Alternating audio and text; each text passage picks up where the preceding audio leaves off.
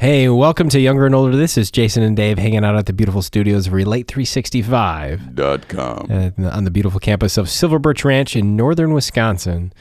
And right now it's a nice blanket of snow covering the now sparse trees that are here. I want to go skiing. I hope we get enough snow to make the trails nice again. Yeah. I really miss that. Well, and then we need cold weather to keep them nice, don't you? That's right. And of course, I'm the .com guy, so the .com guy goes skiing. Petey's with us again. Is it bad? Welcome back, Petey. Hey. It's great to have you back. Is it bad being a .com guy? Because that's what I do. No, yeah, you got your thing. Yeah. You know, you got that Yeah. God that odd voice that's Yeah. nice and You're at helping least what I think God would sound like. That's right. Right now his head is blowing up. That's right.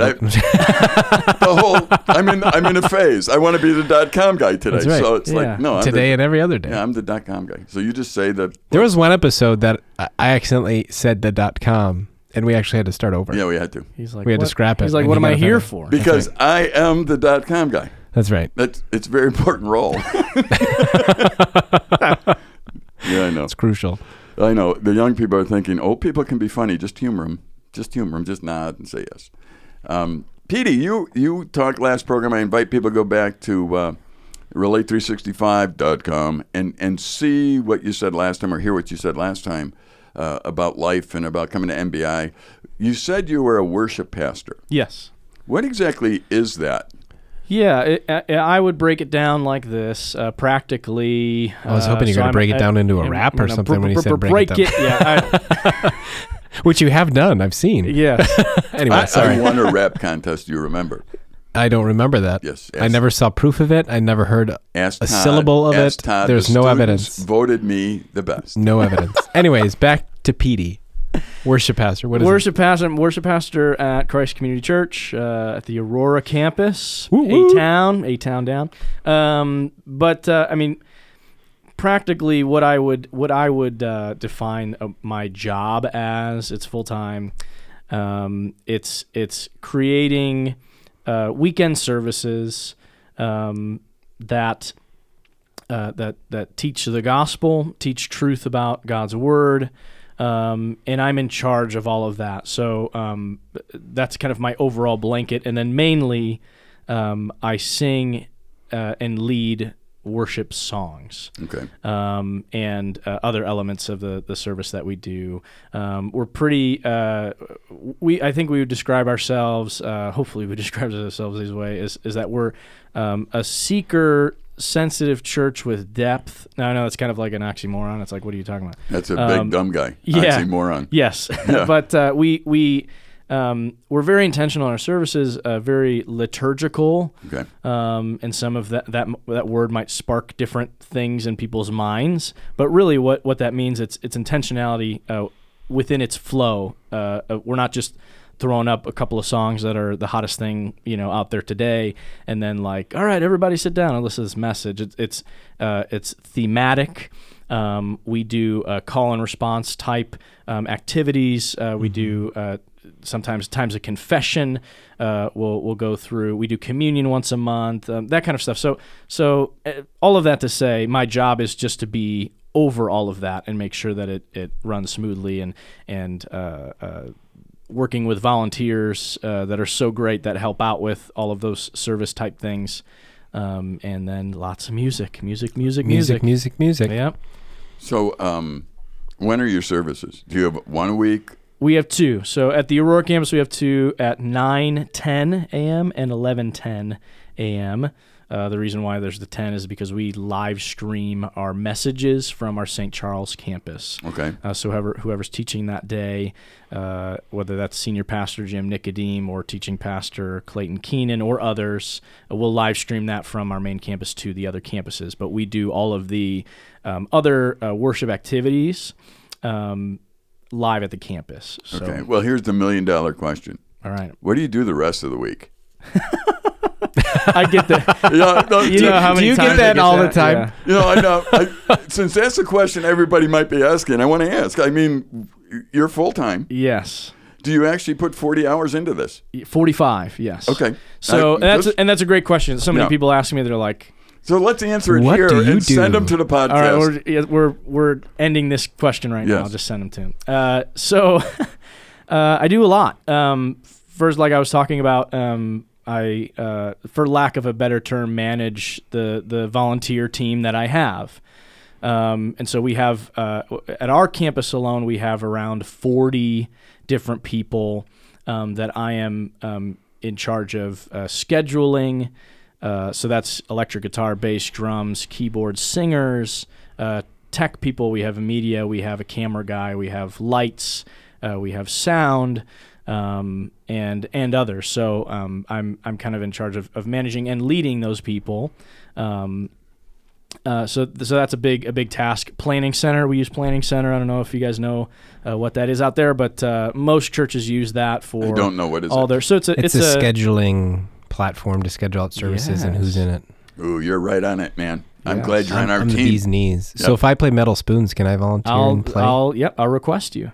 Well, Is there an instrument? Metal spoons? please, if you rap, I could play metal spoons. Okay, very good. Got me on that one. Put them together. What do you get? Sounds like a Swedish group. Sorry.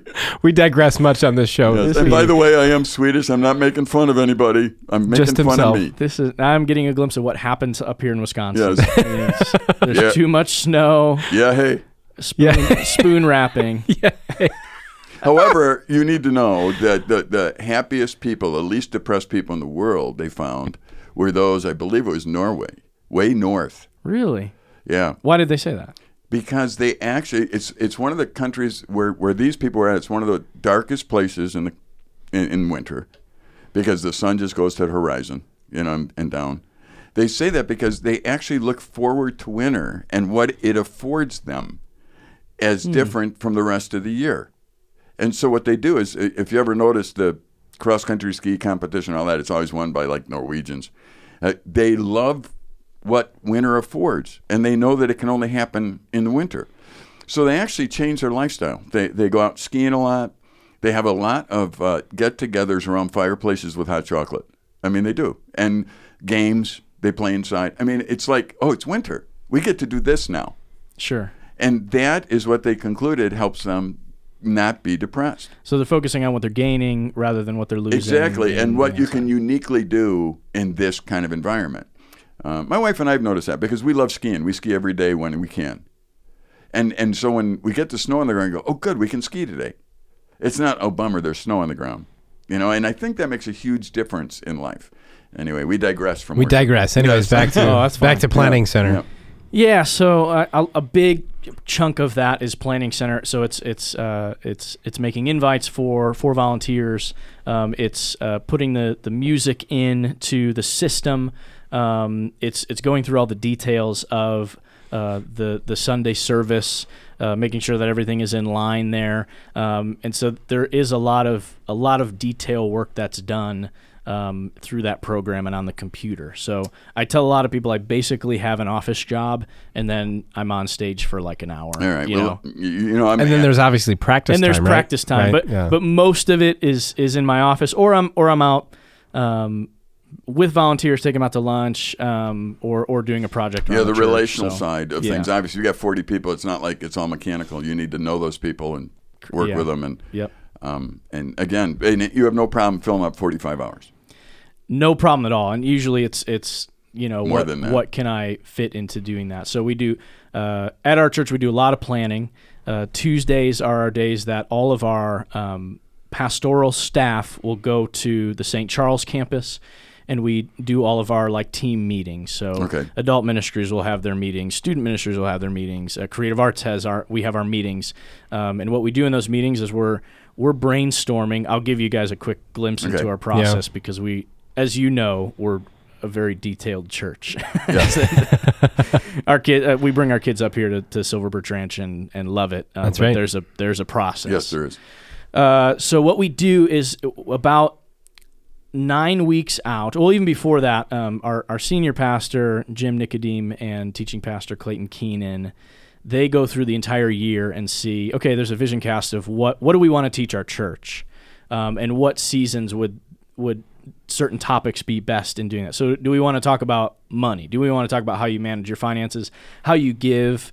When would that be a best time to do that? And they lay out the series of how they're going to do that. They lay out, kind of a general, okay, this is what we're going to talk about in this part of it. This series is going to be 3 weeks long. This series will be. So they do all that ahead of time, and then we get that information as a creative arts team, and we start to break down and brainstorm different ideas for those series that are coming out. So we do that, I believe it's 9 weeks ahead of time. So we're brainstorming video ideas, we're brainstorming worship songs, we're brainstorming liturgical elements like confession. What would be a great time to have a confession element here, or a thankfulness exercise, something like that. And we brainstorm all of that out 9 weeks ahead of time. And by the time we get to, I think it's 7 weeks ahead, 6 or 7 weeks before the service, we plan out all the songs together. We lay out a couple of options thematically, what would work well together. We always want to do at least one hymn as a part of our service because we believe that's important, has rich theology, great truths that come out of it. And church is not about just throwing out the latest Hillsong Young and Free song and jumping around and doing stuff. So that's very important to us. So we'll but what that means is that there are a lot of meetings. There are a lot of creativity brainstorming things that are coming up, and we probably use 8 to 10% of that stuff that comes out, and most of it is garbage anyways. Right. Like what most that's like, brainstorming. Yes. But that's a lot of what we do. So it's planning those meetings, and then it's, okay, how are we going to do that? I take that information from our St. Charles campus meetings, and I bring it to my campus and say, okay, how are we going to do this as a campus? This song is a little bit more difficult to pull off. Who do I need on for that week? Like, I need a bass player who can play this, this riff. And so doing a lot of that kind of stuff. And then I also help out with the Aurora campus staff, where we have our different programs going on and things. So if I'll help out with, we have something called Care Night on Tuesday nights, where that's if you're going through something difficult, anything really difficult, if you've experienced loss, if you're grieving, if you have an addiction of some sort that you're trying to get over, if you're just discovering faith and you're like, I don't know what to do with this, you can come to Care Night and get plugged in with these group leaders. I'll lead worship for Care Night once a month, and help out with the student ministry stuff. Sometimes I'll help out with their music and helping them do their stuff too. So there are different things kind of juggling all over the place, and that's how I fill my time. Yeah. Okay.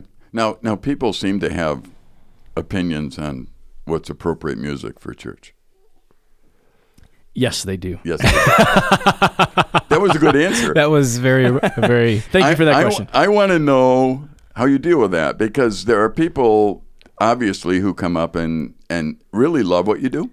Yes. And there's people who criticize what you do, and they might even throw theological reasons at you. Especially being in a bigger church, I'm sure you get. So I want to know how you, because, first of all, I would never want to be president of the United States, and I wouldn't want to be a worship director. Wow. Because you're on the same level as the president. How does that make you feel? Well, the reason is very bad.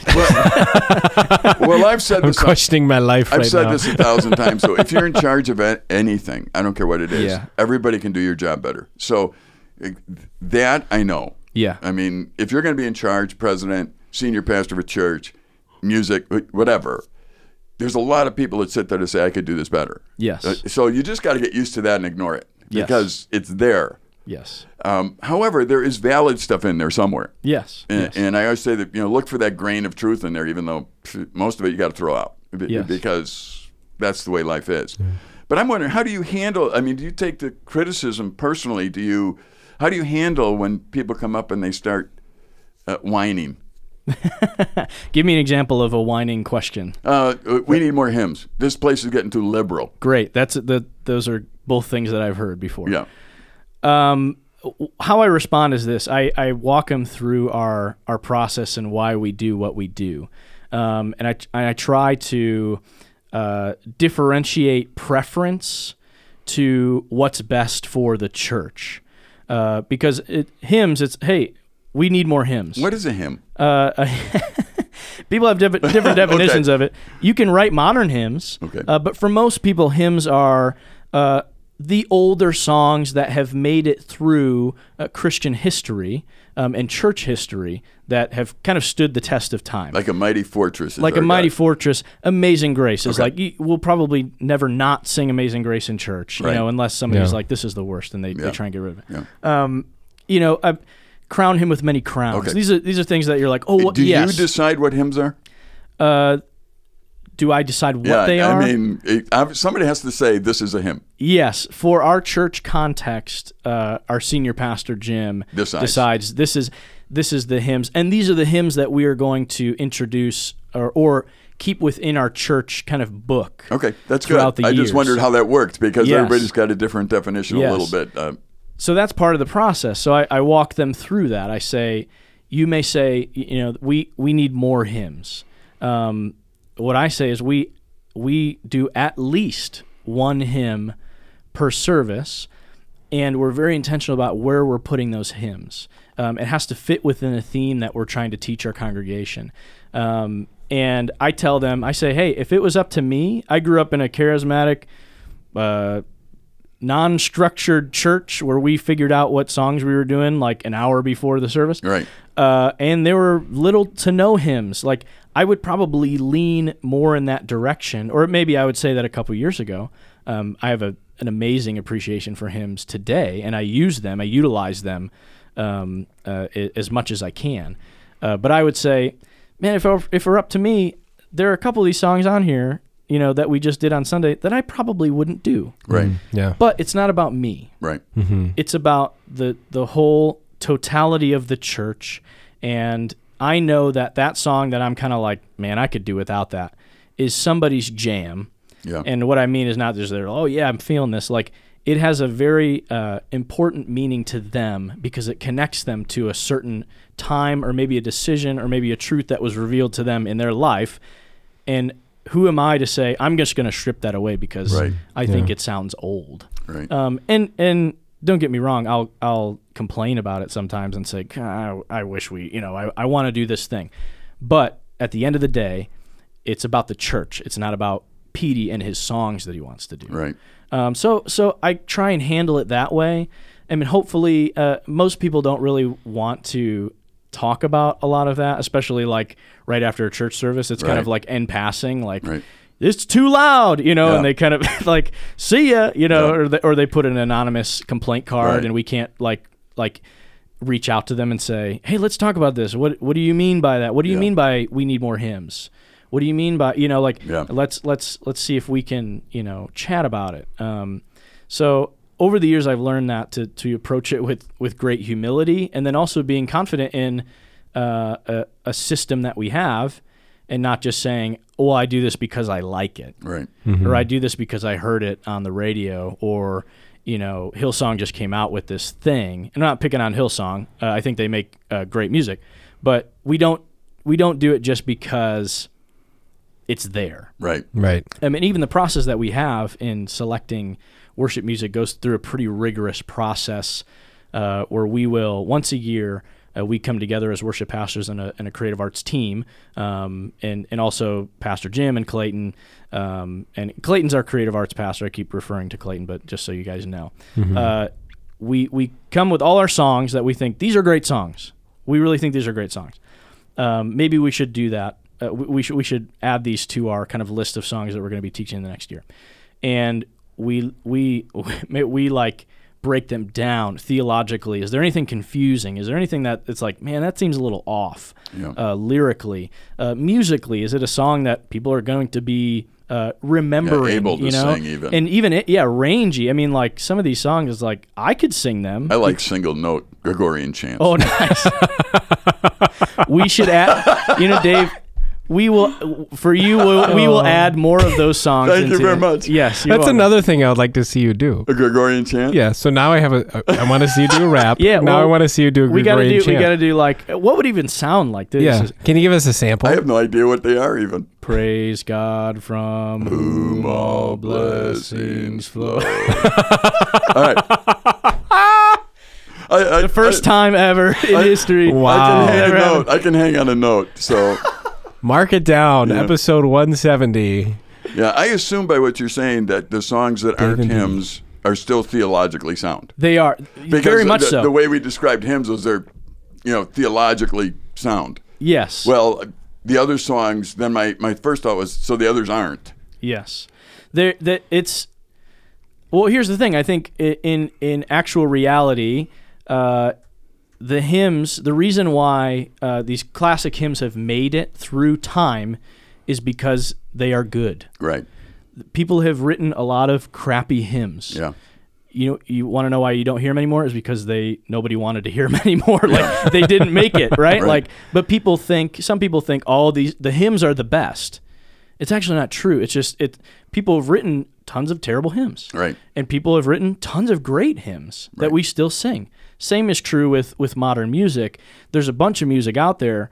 I won't say which ones I think are not good, but there's a lot of poorly written worship songs, right. Just very poor.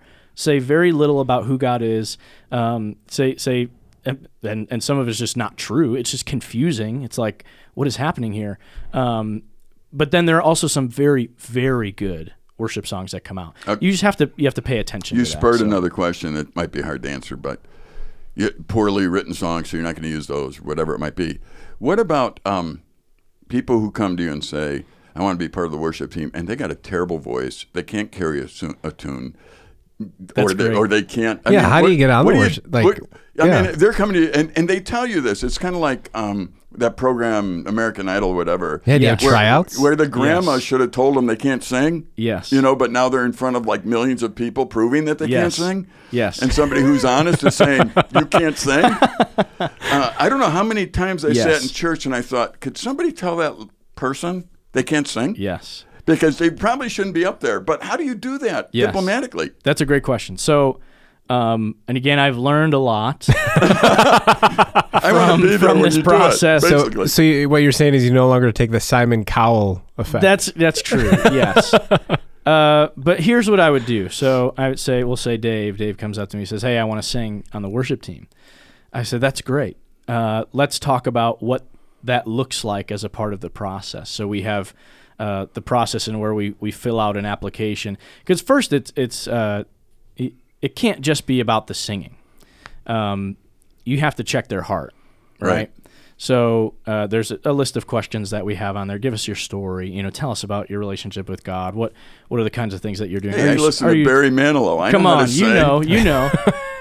So you go through that vetting process first. Sit down with somebody and just have a conversation. Hey, what's going on in your life? Where are you serving? Where are you growing? What's happening there?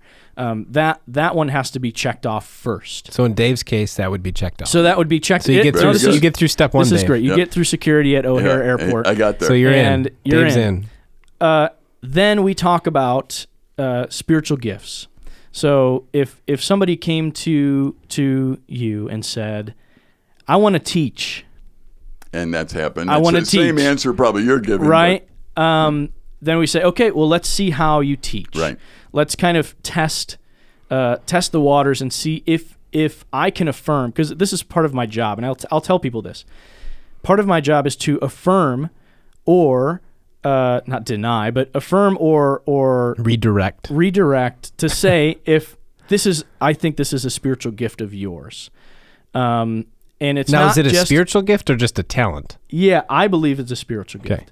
Because you're doing more than singing. If it was a singing contest, sure, then it doesn't matter what your life looks like. I mean, plenty of singers have terrible lives.